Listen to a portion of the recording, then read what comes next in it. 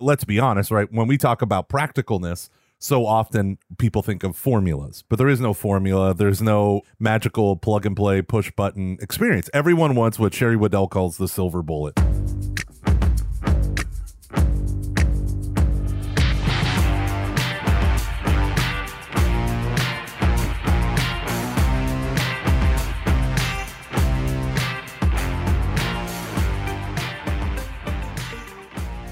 Welcome, ladies and gentlemen, to Every Knee Shall Bow, your weekly Catholic podcast on evangelization. My name is Mike Gomer Gormley, and I am joined by Dave the Man Van Vickle. How you doing, Dave? Good. That was simple. It was simple. It was very simple. Ecce homo. I was going to say that. Ecce homo. But we get letters because no one knows Latin. We have a special guest with us today, the creative director. You have to be exhausted with all the creativity that is coming out of Word on Fire. We got Brandon Vaught on the show. How you doing, Brandon? Hey, I'm doing well. And to be clear, I'm not creative director. We do have another creative director, so I want to make sure I'm not stealing her title. Gomer. I'm the content director. Yeah, I knew right away when he said that. I was like, I'm an idiot. I'm an idiot. You don't listen. You know what's funny is on my website, layevangelist.com, I put I'm the founder and creative director. That's why I said that, because on whenever your title is introduced, content director, of course, content. But I always put creative directors because I thought it sounds nice. And then I have all these people, like, when they do the formal introduction, Michael Gormley is the founder and creative director. And I'm the creative I just gave director. myself all these. They said, what does a creative director do? And I go, well, on my website, I write a blog post twice a year. Like, that's about it. So what are you doing over at Word on Fire? Not a lot. I don't see a lot happening from you guys. You're mostly sleeping and collecting checks. Yeah, right. Basically, it's like you. It's working 2 days a year and then kind of sitting back the rest of the year. Yeah, no. We have so much going on at Word on Fire. One of the things I've been most delighted about is I oversee now our big publishing enterprise. And awesome. As recently as like a year ago, we published 4, 5, 6 books a year. But we've exploded that. I think this year we're on pace for 24 books. Next year we've got over 30 books. So we're pumping out books, and it's been delightful for me to see. We've always been such a digital-based ministry. We've done websites, social media, email, videos, all that kind of stuff, and we've still got the foot on the gas in all those areas. But I think COVID has really opened up a space where people are so burned out by screens, by Zoom calls, by phones, by tablets. Yeah. A lot of people are turning back to books. And as a bibliophile, nothing could make me happier. People are returning to long form reading, disconnected from screens. So we're seeing that at Word on Fire, and we're trying to lean into it and help it. Yeah. The only podcast I listen to besides your podcast, Brandon, with Bishop Barron is with Cal Newport, and there's a whole movement behind him now with turning off the screen. So he was mentioning, I don't know if it was in a blog post or if it was in the podcast, but he was mentioning the other day how books are having a big return right now, big comeback. Yeah, his book Digital Minimalism had a huge impact on me, and in that book, in fact, he mentions this company called Mouse Books, which I ended up subscribing to. They're like very thin, 20, 30 page books about the size of a cell phone. And you put those in your pocket. And the idea is whenever you're in the store in the waiting line, you're tempted to pull out your phone and scroll through social media. You pull out this little mouse book, and it has excerpts from, the essays of Ralph Waldo Emerson or Seneca or, Marcus Aurelius. And so you're reading classic, great books in very short doses, but you're shifting your mind away from screen-based, social media-based stuff. I love it. Yeah, me too. Yeah, I think Matt Fradd said it best when this young woman was on her phone reading a book, and he was reading a physical book. And they got in a conversation. She's like, well, why do you think because he's so anti-technology, even though he makes his whole living on it. And they're going back and forth on it. And he said, here's the deal. Your phone acts on you. I act solely on the book. And it's a really great. So I always take physical books to gymnastics with my kids. Yeah. And I sit there and you're drawn to your phone because it's beeping at you and it's shining at you and flashing at you. Whereas, my new Catholic Doctrine of the Atonement book is not flashing at me while I'm sitting there reading in gymnastics. Yeah. So what new thing is coming out? Can you give us a sneak, in the Brandon Vaught access to the pipeline? What things are you excited about coming out? Yeah, let me see what I can reveal safely. So one of them, which we've already announced, is the second volume of the Word on Fire Bible series, which is at the printer right now. I can't wait for this to get out to the world. It's about 40% bigger than volume 1. So new, better, bigger, longer. It's got more artwork, more commentaries. The range of church fathers and commentators, including in this Bible, is significantly more than volume 1. I think it's something like 75% more people that we're pulling from throughout the great tradition, commenting on the scriptures. So we're thrilled about that. That's coming out in January. The first volume covered the 4 Gospels. This second volume will cover the rest of the New Testament. So I think that's the thing we're all most excited about at Word on Fire. And then we've got a lot of other stuff in the pipeline. As a little teaser, we haven't really made a big deal about this publicly, but we're preparing to start a Word on Fire kids line of books. We're calling it Word on Fire Spark. So spark, like a little flame. So that's awesome. Can't say much more beyond that, but that's coming soon. Hi, kids. That's awesome. Do you want to learn your Hans Urs von Balthasar theology? Balthasar for kids. Yeah, that'd be awesome. The mystery of Holy Saturday. I would totally buy that for my kids in a lessons. second. I know. Mysterium Pascale for kids. That is still sitting on my shelf. Too much Latin.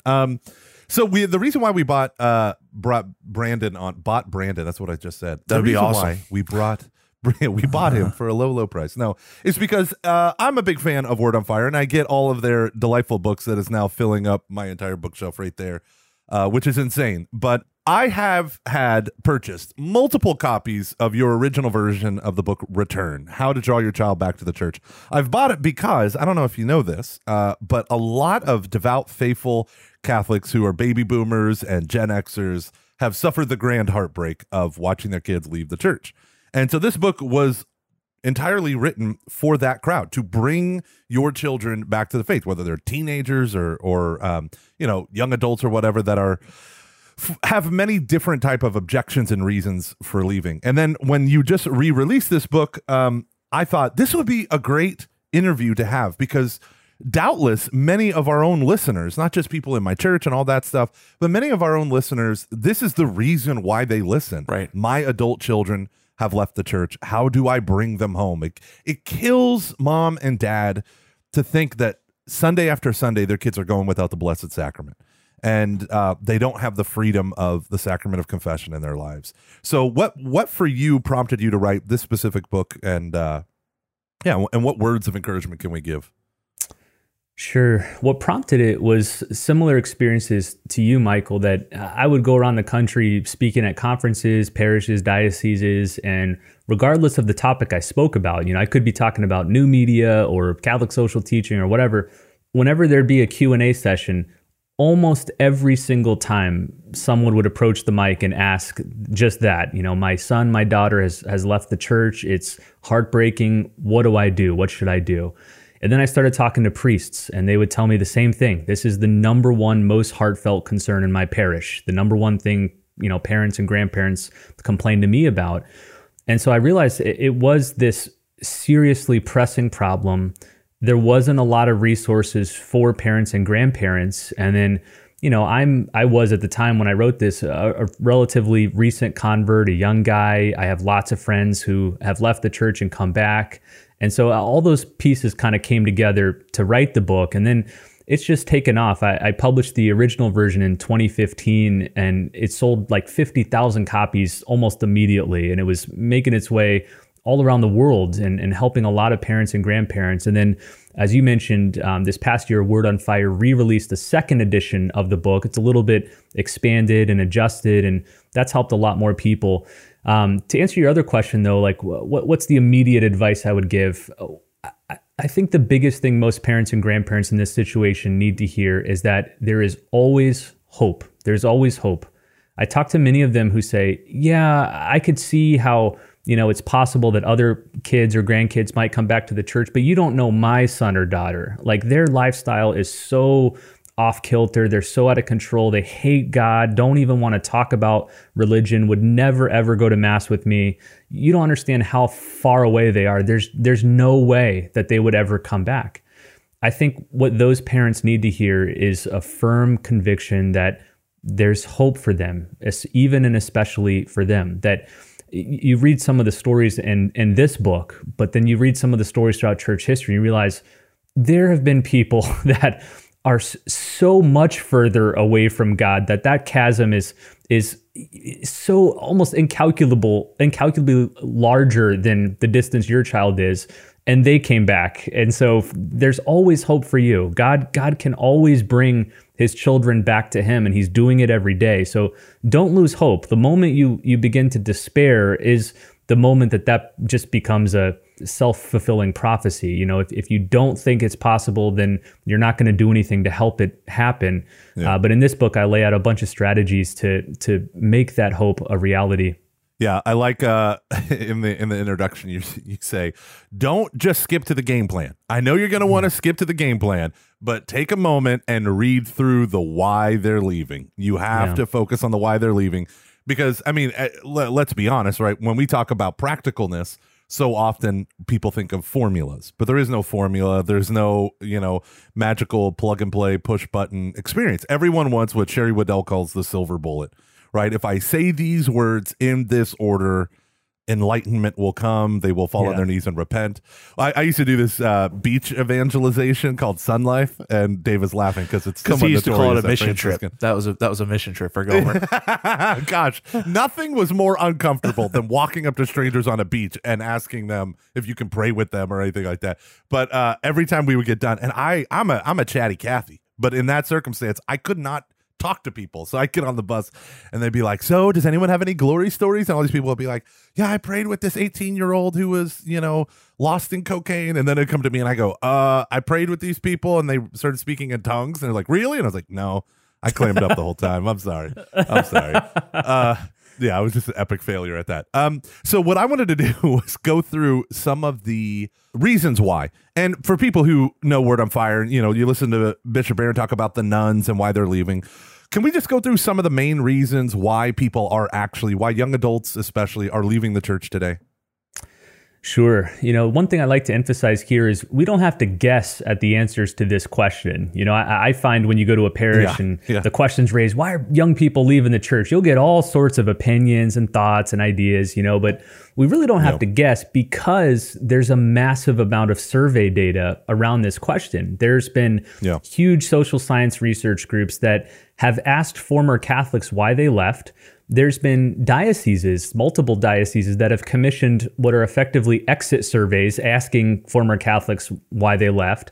And so we have tens of thousands of responses, so we can get a pretty good scientific picture of what it is. So depending on the survey, the answers, vary slightly, but from my perspective, they can be grouped into a few general categories.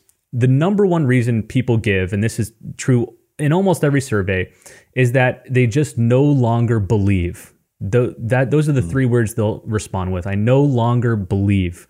Now, interpret that as you will, whether that means they no longer believe in God, they no longer trust the church, they no longer believe in the church's teachings, whatever the case, they're no longer convicted that these things are true. To me, that's always been a failure in apologetics, that they just haven't been given good reasons to support their belief. They were given a lot of things to believe about Catholicism, about God, about the moral life, but never any good reasons why. And so they no longer believe. Second, in almost every survey, they would say their spiritual needs are not being met. You especially see this among Catholics who leave the Catholic Church and end up in an evangelical community. They say, at my Catholic church, I just wasn't being fulfilled at Mass. I wasn't learning the Bible the way I wanted to. I didn't get to know Jesus Christ in a personal way. So these people are hungry for a deep spiritual life, and for whatever reason just didn't find it in the Catholic Church. And then finally, this one I find interesting. A lot of people will say they just gradually drifted away. So there wasn't a reason that pushed them out. There wasn't something compelling that pulled them away. It was just that they kind of stopped going to Mass as consistently as they had been. They, maybe went from weekly to bi-weekly to monthly, and then maybe just Christmas and Easter. And then after a few years, they kind of just stopped going altogether. And so it was this kind of gradual, unintentional drifting out of the church. And I've always seen that as a positive sign. If it means that there wasn't one thing that pushed them out of the church, then there's no single obstacle or hurdle to bringing them back. But in general, those are the three major categories. I unpack each of those and highlight a few more in the book, but those are the three big ones.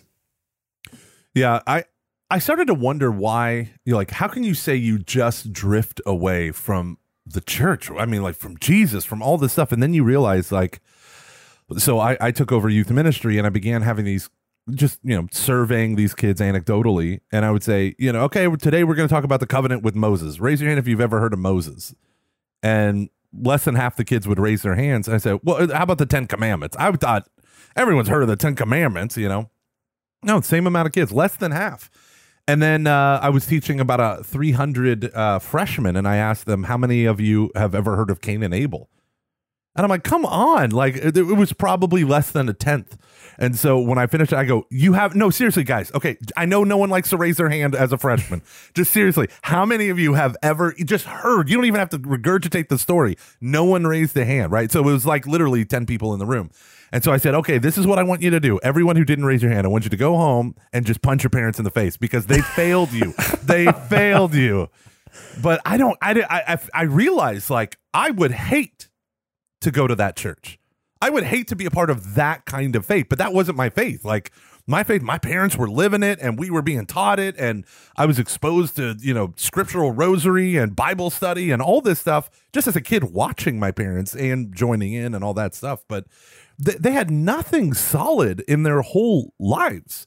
And so I'm like, yeah, you want to know why they're just drifting away? I mean, look at how we're presenting the faith in so many different ways, and look at the home life and how we're not encouraging some sort of vibrancy. Like, there's no there. Like, if you don't know who Abraham is, Moses is, like, if you don't even know the story, then what do you know about the faith? The most common question I get, I don't know what you think about this.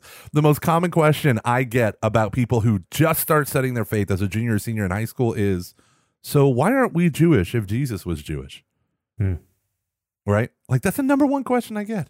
That's funny. Yeah. That's funny. Because they just completely detached. With the drifting away, I don't know. I mean, I totally agree with what you're saying, but I also think, like, when I grew up, we're fighting against the world, the flesh, and the devil, but the world was less jealous when I was younger. Do you know what I mean? Like families now, like, their schedules are so unbelievably full that it is something. I mean, it is like almost like they forget. They forget about sanctifying a particular day, let alone the Lord's Day. And it is weird that, I mean, it's very strange that we live in a world that demands you live in it fully, more and more and more, Well, yeah, it's owning them. It's owning them. So let's go through the next section of your book a little bit. You come up with a game plan to help parents understand, like, key strategies and tactics in order to bring them back. Can we go through and highlight some of the main things, which I love, because and this is the reason why we had you on the show, because your game plan links up with so much of what we've spent hours and hours talking about on this podcast. So people, please keep listening. Please keep listening, even though it's in a book. Please keep listening. Yeah, don't just buy the book. Don't just buy the book. Daddy needs the Ascension Press money, so don't just buy. So what are some of the game plans? Like, my favorite part, and we were talking about this before the show, is chapter 5, pray, fast, and sacrifice. And we always try to emphasize the intercessory component of evangelization. You cannot diminish the power of a parent's prayer. Right, you cannot diminish offering up sacrifices for parents. So I don't know, what would you say are key takeaways for parents in? I mean, obviously every chapter, you got 4 through 11 here that is all on this game plan. But what would you say are the big takeaways from here? Yeah, it's funny. I'm surprised you guys didn't mention this, that in chapter 4, which is the very first step, it says, listen to the Every Knee Shall Bow podcast. That's the first step in the game plan. Yeah. No. Listen. I actually do. There is in chapter 6, which is on equipping yourself, telling parents, look, if you're going to want to play a role in leading your child back to the church, you got to know your faith and love your faith even more than they will, because if you don't know it and love it, it won't be attractive to them. And so I encourage them to listen to good Catholic podcasts, read good Catholic books, get up to speed on your faith. So that would certainly include podcasts like this. But the section on pray, fast, and sacrifice, I totally agree with you. I think most parents coming to this problem are looking for the practical steps of tell me what to say, tell me what to do. But before we get there, I say, no, before that, you have to get your soul in the right place. You have to be in a way before you say and before you do. So that's why we put this section on praying, fasting, sacrifice before the others. And I also say, and I'm completely convicted about this, that if you only had to pick one of these, 7, 8 chapters of practical steps to do, if you only had time and interest and energy to do one, this is the one you should do. And I don't mean that just because, we want to sound pious and emphasize prayer and fasting and sacrifice. I'm utterly convicted of that. In that chapter, I share stories of parents and grandparents, both historical and contemporary, who have done nothing else but pray for their fallen away child and have seen that child come back to the church. Grandparents that have prayed for 40 years for their grandchild to come back, and only in mid-adulthood did that child come back. Of course, we have the story of Monica and Augustine, the paradigm of this example. Monica pleaded, she argued, she cajoled, and nothing worked. Augustine was completely ambivalent and even antagonistic toward the faith. But then it was through her prayers that he began to be a little more open. And then the pivotal moment was when she got Ambrose to come into Augustine's life. And Augustine couldn't hear truth from his mother's lips, but he heard it from Ambrose's. But Ambrose himself was an answer to prayer. He told Monica that, what did he say? He's like the child of a mother who had so many tears, God can't ignore that. I'm paraphrasing. But then beyond prayer, fasting and sacrifice. So these are two that I think often get missed. There's a lot of parents and grandparents who do pray, a daily rosary or a novena or something for their fallen away children. But fasting and sacrifice are just as powerful. When it's this mysterious physics that when you take on pain and suffering willfully on behalf of somebody else, God honors that, not because he's bound to, but because he wants to. And I've seen this again and again in my life. I've seen it with friends. I share a lot of stories in this book. They're two more powerful tools in the arsenal that I think many parents and grandparents don't use. And you don't have to do it yourself either. I encourage in the book, get together with a group of other parents whose kids has drifted away and collectively decide, look, we're going to fast one day a week, or we're going to, make this or that sacrifice, or pray together for our kids. And you do that committedly for a while, you're going to see results. Yeah, my Catholic evangelization class that I used to teach, we would meet weekly, and the cornerstone of it was fasting and prayer every week. And then we would have them report in. And it was just amazing how when, like, at one point, this one woman was so distraught because she was actually praying for her sister who had fallen away from the church for 30, 40 years and was hardcore into drugs as a 70-year-old, right? And so so I just picked her and said, okay, everyone for 1 week, we're going to fast for this person. And what our intention is that someone in her life will intervene because she's on the other side of the country. She hasn't spoken to her sister in years. She's been away from God. And so the whole class, it was like about 35 people. We all did it for this one woman. And, you do a glory report, the next week. Did anything happen?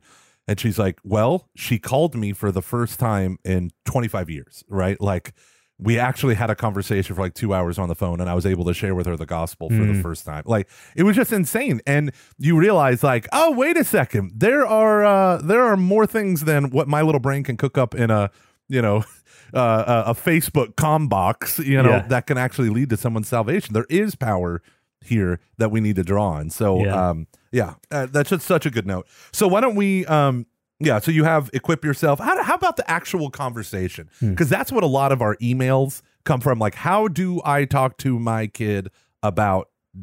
Or how do I talk to my, brother or sister? How would you talk about, or how do you introduce the conversation itself, the dialogue itself?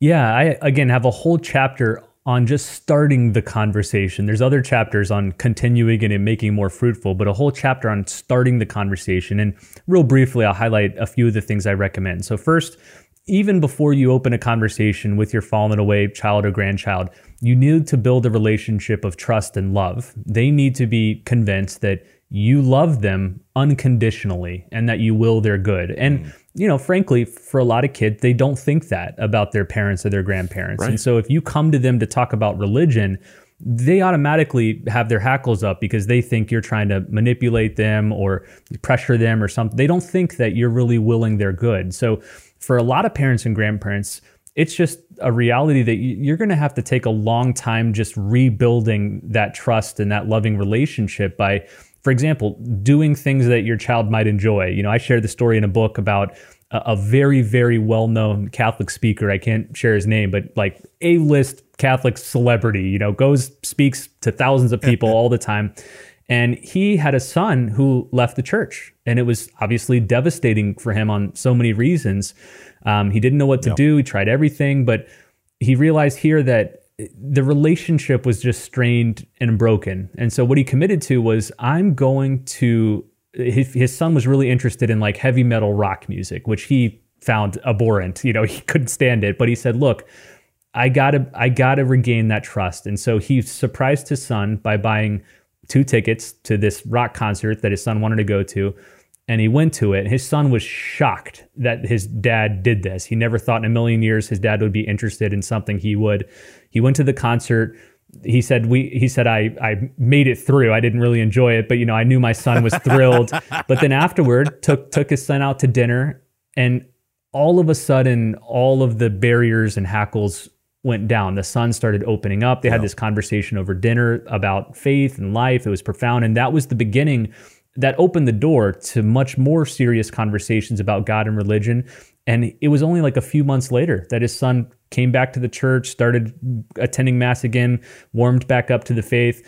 I think that's awesome. An initial step for a lot of parents and grandparents, is to first rebuild the relationship. Then you can start opening these doors. Now, when it is time to open doors, one thing I always recommend is ask more questions than you do make statements. Ask more questions than you do make statements, because for several reasons, they're non-threatening. I'm just asking what you think. I'm not trying to tell you what to think. 2, they're respectful and dignifying. I care about you. I care about what you believe. I think it's important.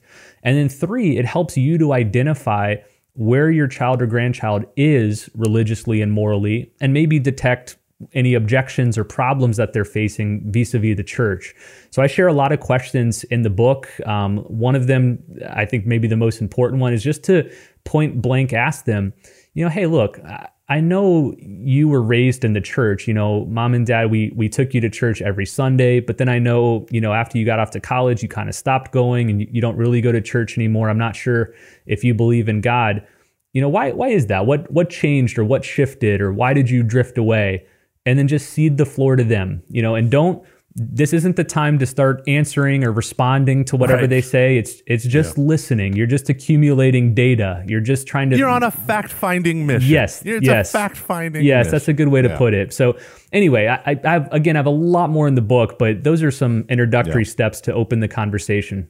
I think that, like what you just said, I don't think people realize what a major trust builder it is to ask a question and not respond. Yeah. Like, it is a huge trust builder, and people don't use it. So I like that. That was my favorite part of the book, was the starting the conversation. And definitely there were some things that I was like, oh man, I gotta work on this kind of thing. I also think, in the story you told that was powerful about the dad who went to the heavy metal concert, right?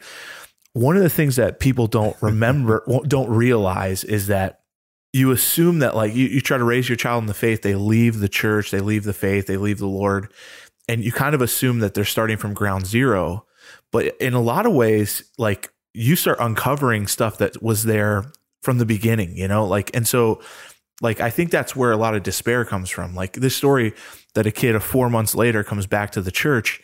Well, that's not surprising to me, because, you did something good when they were growing up. You tried to give them the faith, and there are parts of that there. So I love that part of the book. And my question is, when someone has a bad relationship with their parents, I think one of the questions we get a lot is, how long do I wait before I start this conversation? How long do I wait in building the relationship? Do you have any thoughts about that? Yeah, I don't know if there's an easy answer to that. I think Right. it's kind of an intuition thing. You'll know when the relationship is healthy enough to open that door. But for a lot of parents and grandparents in this situation, it could be that the path the Lord wants to take in that scenario is for someone else to come into your child or life. I had a slip there to mention Ambrose's name. Like maybe your role is not to be the one to speak truth into their life, but you're praying and fasting for an Ambrose figure to come into their life, another friend, another, maybe a future spouse, whoever it is, that maybe it's somebody else that's going to move in and help draw them back to the church. It doesn't always have to be you. You can play a role and be an instigator, but you don't have to be the final solution. Yeah. Actually, you're both wrong. It's 6 months. Okay. Yeah, flat, I knew. Flat, it's just 6 months. You got to wait 6 months. Yeah, No, but that's the other great thing about, sometimes I think people miss the mark in evangelization, that their goal is often, I am here to get my kid to go to mass, and that's it. Like, to be a practicing Catholic means just in terms of going to mass. Now, it certainly doesn't mean that going to mass is not the heart and soul of being a Roman Catholic, obviously. But so often we miss the other the other avenues, the other lights, the other things that are going on in their lives. And we just myopically focus on holy days of obligation. Got to get them back to the holy days of obligation. And it's funny because where I've seen a lot of success with people in this regard, where there is a contentious relationship, is the most important thing is healing that contention in the relationship, Yeah. And then they can see, and I say that because they need to see the manifestation of the grace of the Holy Spirit, that he actually changes lives.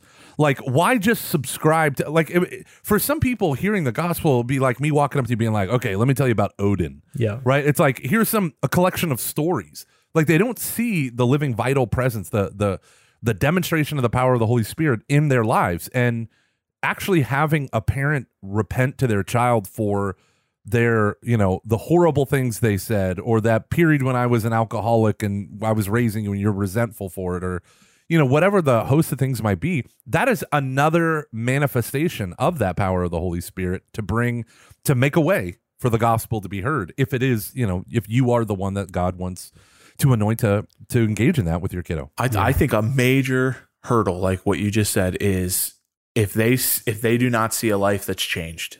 Yeah. And they say, wait a minute, they've been doing this for how many years? And I think it's no surprise that we're about to see over the next, 50 years, a whole host of saints being declared that were parents of other saints. You know what I mean? I mean, there's something there to that, there's something about that. That's why I like, starting with the prayer, sacrifice, those things, because that's what it's all about, really. You're not trying to convert someone to cultural Catholicism. You're trying to bring them to our Lord Jesus Christ, who can raise them from the dead, All right, ladies and gentlemen, we're going to take a brief pause in our interview with Brandon to hear a message from our fine folks at Ascension Press.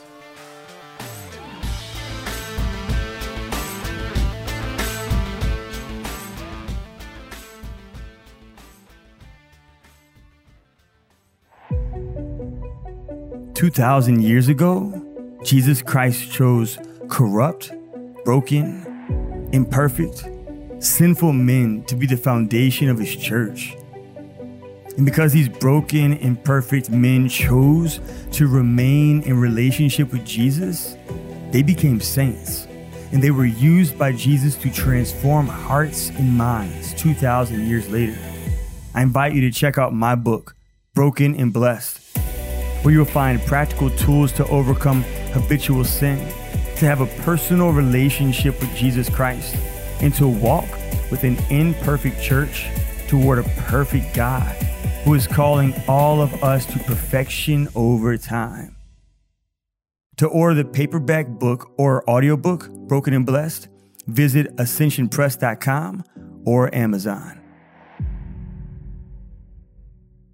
Can I tell you a great, real quick story? Last night, so my church has been doing these events at a local bar. We call it our satellite campus, Deacon Baldy's. And it's a great place, Parishioners built it, amazing people. But so we go there on Monday nights because the bar is closed on Monday and you can rent out the place. And so we rent it out. and we're just having socials there so that people can get back to feeling normal. So there's no mask requirement, all that stuff. And it's been a hoot and a half. I love it. It's awesome. And this woman runs up to me. Now, I was her adult child's youth minister back in the day. So like a year ago, she comes up to me and she's in tears and she's like, he's not going to church. He's not living his Catholic faith. He doesn't believe anymore. Pray, pray, pray. She's like, I pray for him every day. Me and his father, we pray all the time. And I'm like, well, good. Keep praying. Keep praying. Maybe the Lord will send him someone to wake him up. Well, he did send him someone. I got this report yesterday. He said the good Lord sent him a Coptic Orthodox woman, and they were dating. And at one point in their relationship, she said, if we are to go any further, you have to renounce your religion and become Coptic. And she's like, I will give you a couple months to decide. Wow. And yeah, she gave him an ultimatum and a deadline. This woman must be very type A. Right. So she gives him a deadline. I would just vaguely insinuate things for months and months. But so he came to this moment, and his parents flew out and they were talking, and it started within him this revolt. Like, no, I'm a Catholic. Like I am a Catholic. Like, it caused this huge awakening to the point where he had a breakdown, and he said to this woman, like, I can't do this. I cannot give up my Catholic faith. It's who I am. It's in my identity. And she looked at him and she called him they kind of went on a break, and she called him like a day or two later and was like, I had no idea your faith meant anything to you. Yeah. And she said, I never want you to renounce your faith. I just thought you didn't believe. Like, she wanted him to get rid of his cultural baggage and really step up into Christian faith. And for him, and when he was like, no, I'm willing to end the most important relationship in my life because God matters to me, it totally changed everything. She's like, so I don't know if they're going to get back together, but my son's back. He's going to mass again. Yeah, it's amazing. That's awesome. It's just crazy how the Lord works. It is really, really crazy. That's amazing. So let's go to some objections, and then we're going to throw out. I think now you are no stranger to argument, right? See, that was an allusion to your website. It was a little Strange Notions plug. I have sent so many high school students to Strange Notions, and I've sent so many Protestants becoming Catholic. We just brought in 15 last week or on Sunday. Wow. Into the Catholic Church in my church, and I send them to your church fathers. Literally, when I type in your name in my Chrome browser, it says Brandon Vaught Fathers. Nice. Because that website, I copy and paste. It's funny. I get emails almost every week with the churchfathers.org website, because we intentionally designed it to be ecclesially neutral, for lack of a better word. There doesn't say the word Catholic or Catholicism or anywhere. It's just excerpts from the church fathers on all of these questions. So I get an email almost every week from someone saying, who designed this website? Is it Catholics or Protestants? I want to know if I can trust it. We always just say, doesn't matter. Just read the quotes from the church fathers. That's funny. So it's this very clandestine conversion tool. Yeah, I mean, the first category is Mary and the Saints. Yeah. Balls in your court, guy who thinks it's Protestant. So, Dave, did you have anything before we go on to the big objections? Yeah, let's go to the objections. I'm excited. Let's go to the objections. Okay, so here's one that I hear a lot, and I think it is pretty important to have some sort of approach to this question, which is, I had a bad experience with the church, and I can't see myself coming back. Right, whether it was, one of my favorites was, I'm so used to like apologizing on behalf of Holy Mother Church. That's like all I do as a layperson. But there's one time this person was like, yeah, I had this guy yell at me en masse. And I'm like, okay, here we go. Okay, what happened? And she said, well, I received the Eucharist and I just walked away and I was like holding it in my fingers and kind of tossing it up and down. And they grabbed me and told me that I had to consume it in front of everyone. I was like, yeah, no, you screwed up on that. Yeah, right. That was your fault. Right. That was your fault. But what do you say to people who said, I had a bad experience and I can't see myself going back? Yeah, I mean, to me, there's a two-prong approach to this. First and most important is you just want to express sympathy and compassion for that person. You don't want to immediately jump to a defense of how, maybe you misunderstood the situation, or maybe, whatever. No, just apologize and say, I'm so sorry that happened to you. I can see why that would have been so difficult and traumatizing. I'm with you. I would have been really upset and hurt if that had happened to me. So just apologize, empathize, show that you get it, you understand their pain, you see why they got so upset. So that's first, and that'll build, this shared this shared bridge of trust. But then second, help them see that the church is bigger than that one parish or that one priest or that one event that pushed them the wrong way. Help them see that that was an isolated incident, that it wasn't representative of the full church. Many times this is easy to do because when people have bad experiences, when a priest says something to them that sounds off, it usually is off. Like it literally is not really what the church teaches or what the church means. For example, I share this story in there about this woman who was raped and then got an abortion. And she went and told the priest about this and was actually, I think, seeking confession. She wanted to go, she realized the sin of abortion was wrong. She wanted to go confess it. But the priest derided her for being raped and said that, again, I'm hearing this secondhand, so I don't know exactly how it was put, but the sense she got was, you're a disgrace, you let this happen, you're partially at fault, blah, blah. And she said, I felt like they were the most judgmental, hurtful people in the world. I never went back to church again. Now, in a situation like that, you can apologize, empathize, but then you can say, look, the church has like the utmost concern and forgiveness for people who sin, but in a situation like rape, you didn't do anything wrong. If a priest implied that or insinuated that, he was wrong, and he's certainly not representative of the church here. So you just need to help people see that that situation, that isolated incident, was not indicative of the whole church.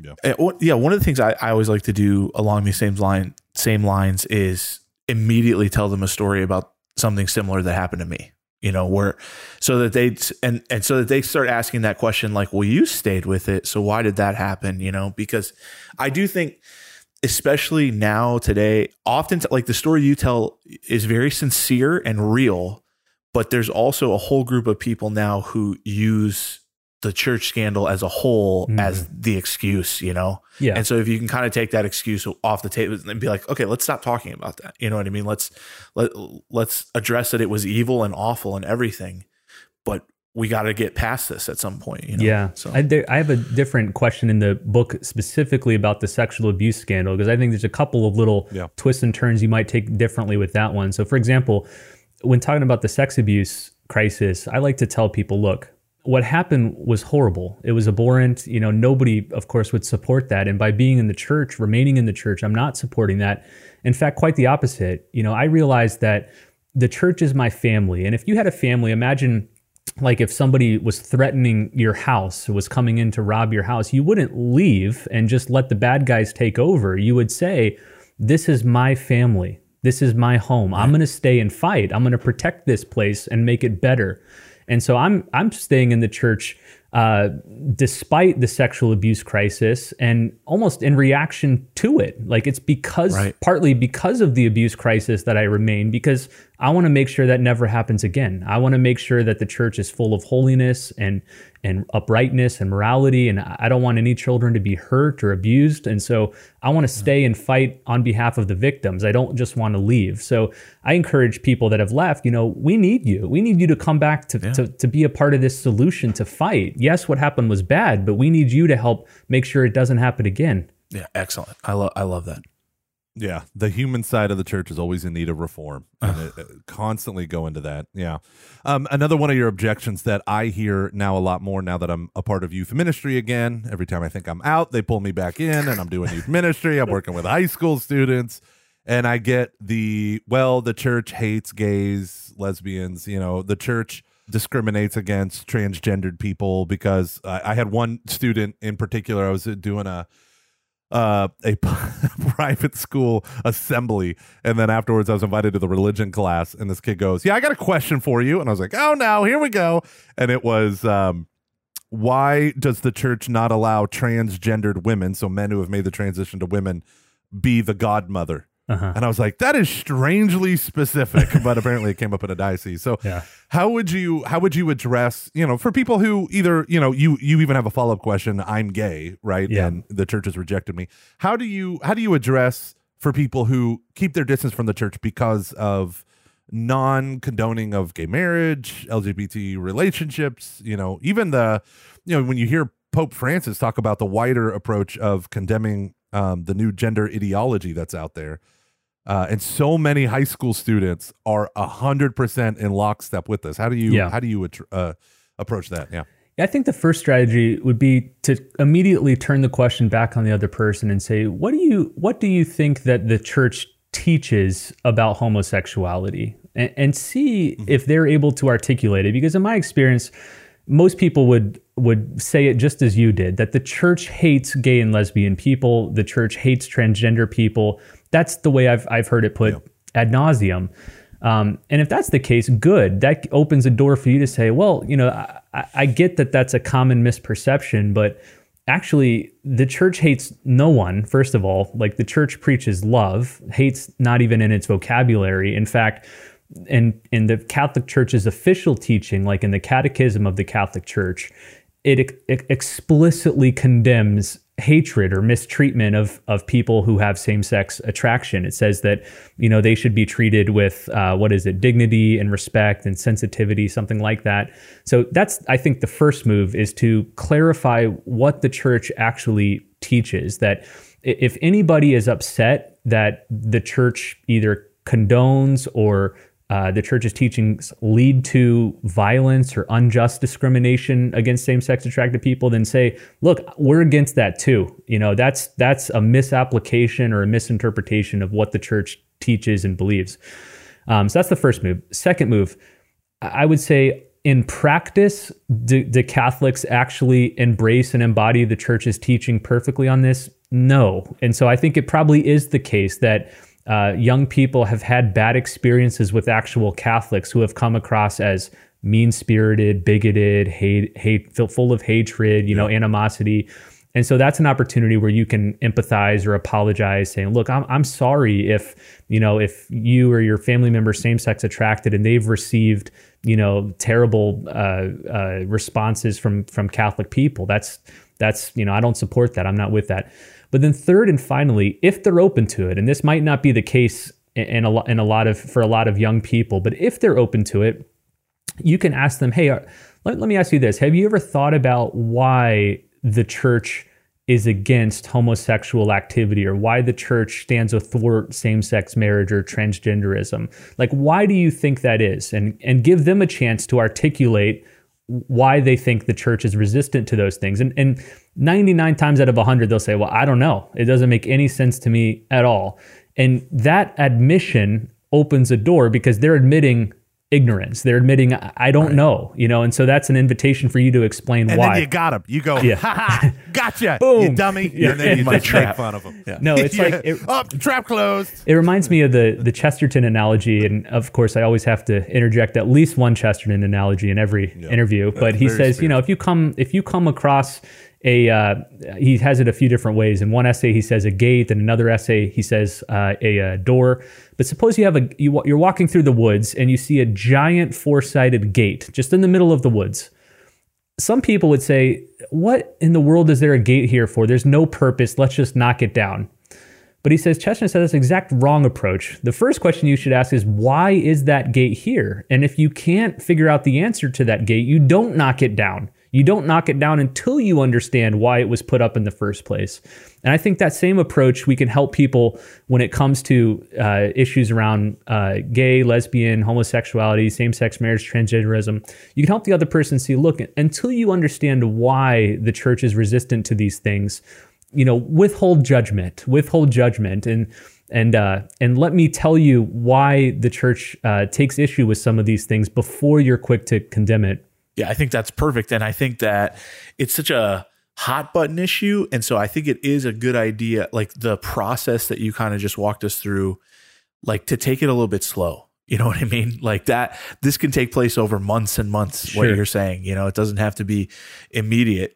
So I think that also what Gomer said, I think it's one of the number one questions that young people get because it's presented constantly. And unfortunately, it is becoming a larger hurdle because it's largely becoming just the Catholic Church that rejects, that way of the way of life, right? And so, it's becoming an issue we have to address. So although I did find this interesting on that note, that when I was researching for this book, I came across some surveys of the religious identities of people who identify as LGBT. And what they found was that more self-identifying LGBT folks are Catholic than any other religion. So 17% of them identify as Catholic, 13% as evangelical, 11% as general Protestant, 9% as agnostic, and 8% as atheist.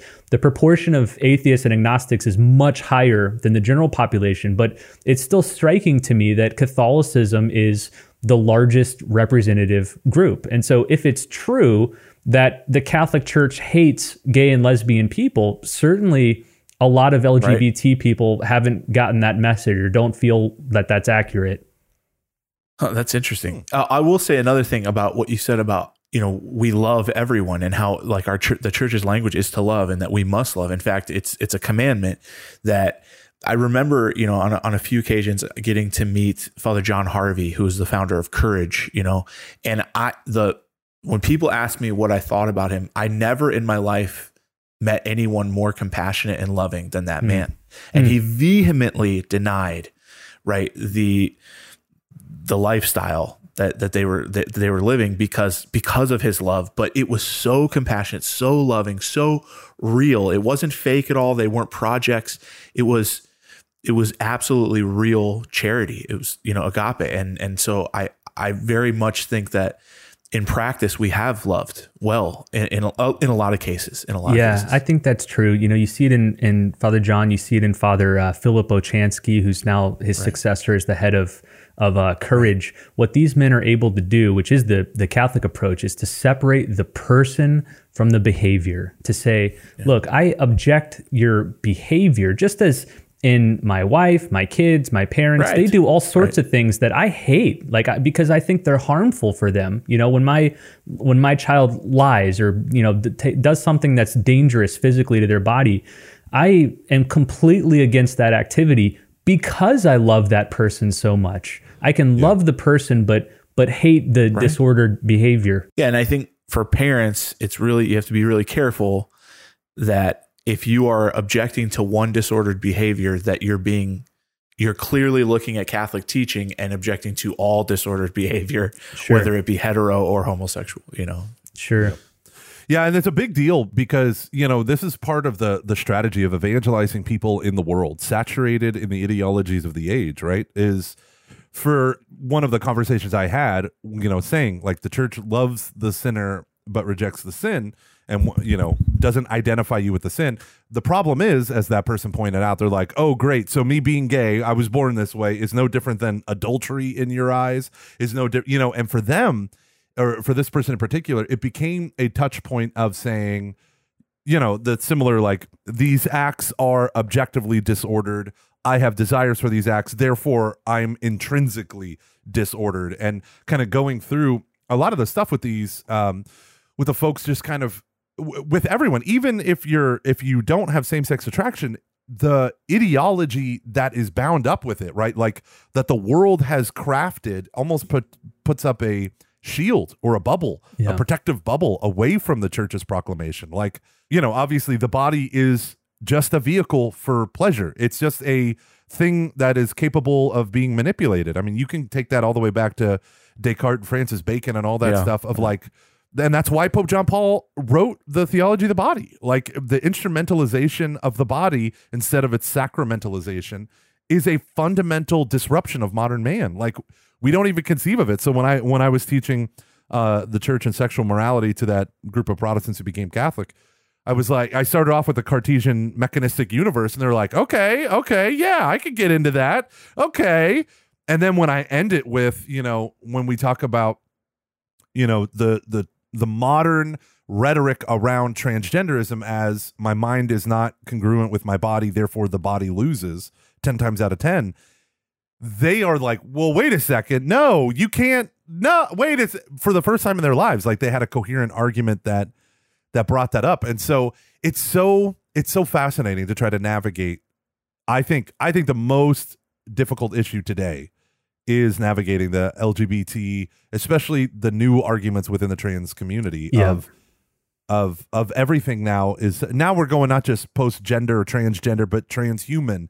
And it's like there's no limits now with this ideology. It goes and goes and goes. I think the first 1,000 years of the church, the biggest challenge and the thing most discussed in the church was Christology. Who is Jesus Christ? How do we articulate exactly who he was and who he was not? Second millennium, the most pressing challenge and topic was ecclesiology, the church. You had the Orthodox Schism, Protestant Reformation, even in the last couple centuries, the rise of Pentecostalism, Protestantism. But the third millennium, the most pressing topic and challenge is anthropology. What is man and what is man not? What defines who we are as people? Questions over identity, questions over, the transhumanism thing. What defines, what separates man from angels and from animals, from beasts? These are the questions of today. But by the way, not to nerd out too much, but I don't think it's all that much different from the Christological controversy, right? Remember when Athanasius, like the legend is that he screamed, "His flesh is my flesh," and I think that there's a lot there about that it's a similar controversy. Similar controversy. Real quick, do you think Christopher West has that phrase of Athanasius like painted on his wall? Like, I think that is such a Christopher. Like, yes, his flesh is my flesh. Hashtag theology of the body. Yeah. Okay. Well, you know what? We're gonna wrap up now. Thank you, Brandon, for coming out. I really appreciate all the work that you're doing. Gomer, I want to say something about Word on Fire. What? That's important. Okay, I've been thinking about this a lot for the last 3 weeks. A priest, and this is why I think it's so important, why Word on Fire is so important right now, and I want to say it since Brandon's here. A priest about 3 months ago said, in a culture that's dominated by memes and one-liners and things like that, how do we effectively engage and evangelize? And, I fully reject that idea. Like, I don't want to meet people on their own turf. And I think that as Catholics, and I want everybody who's listening to realize this, that we have to become theologians. Like you have to become good theologians. And our faith is not made for memes, and it's not made, and yeah, they can be inspiring and things like that. Our faith is not made for one-liners. Like, we should dive in. We need a renewal of Catholic intellectual life. And that's why I think Word on Fire is so important for evangelization in particular. We tend to think that evangelization is like a simpler topic in Catholicism, and it shouldn't be. It should be quite the opposite, and that's why I'm just so appreciative of all you do, Brandon. And anyways, I wanted to just throw that out there to our listeners because it's important. I really appreciate that. We mentioned before the show, we were talking briefly about Jordan Peterson, and I don't agree with everything Jordan says, but he's become a great sign of hope for us because the audience he attracts, which is predominantly 20 and 30-something-year-old men, this was the audience raised on memes and Reddit and, QAnon, and like that's where they spend their time. Yeah. But a lot of them got burnt out by the superficiality of all that. And now they're listening to 2-3 hour lectures on the Bible by Jordan Peterson. And so what it's confirmed to us is that, the short hit Twitter meme, quick style of ironic, sarcastic communication, it's fun for a time. It's like candy, but it's not ultimately fulfilling. That even young people raised on that stuff hunger for something deeper and more substantial. So when we provide that through Word on Fire, through outlets like what you guys are doing, people respond. People have been waiting for more substantial meat for a while. I agree. Yeah, it is fascinating to, like, I work in a men's prison. I volunteer in a men's prison that's finally opening up.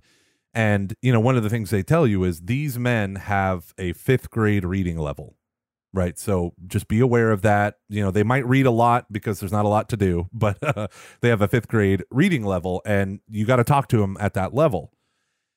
And yeah, that might work if you're talking to the general population. But the moment these men engage in their faith, they are reading voraciously. So the very first day I walked in to a Monday, so we do these retreats, and then after the retreats, we have these Monday classes.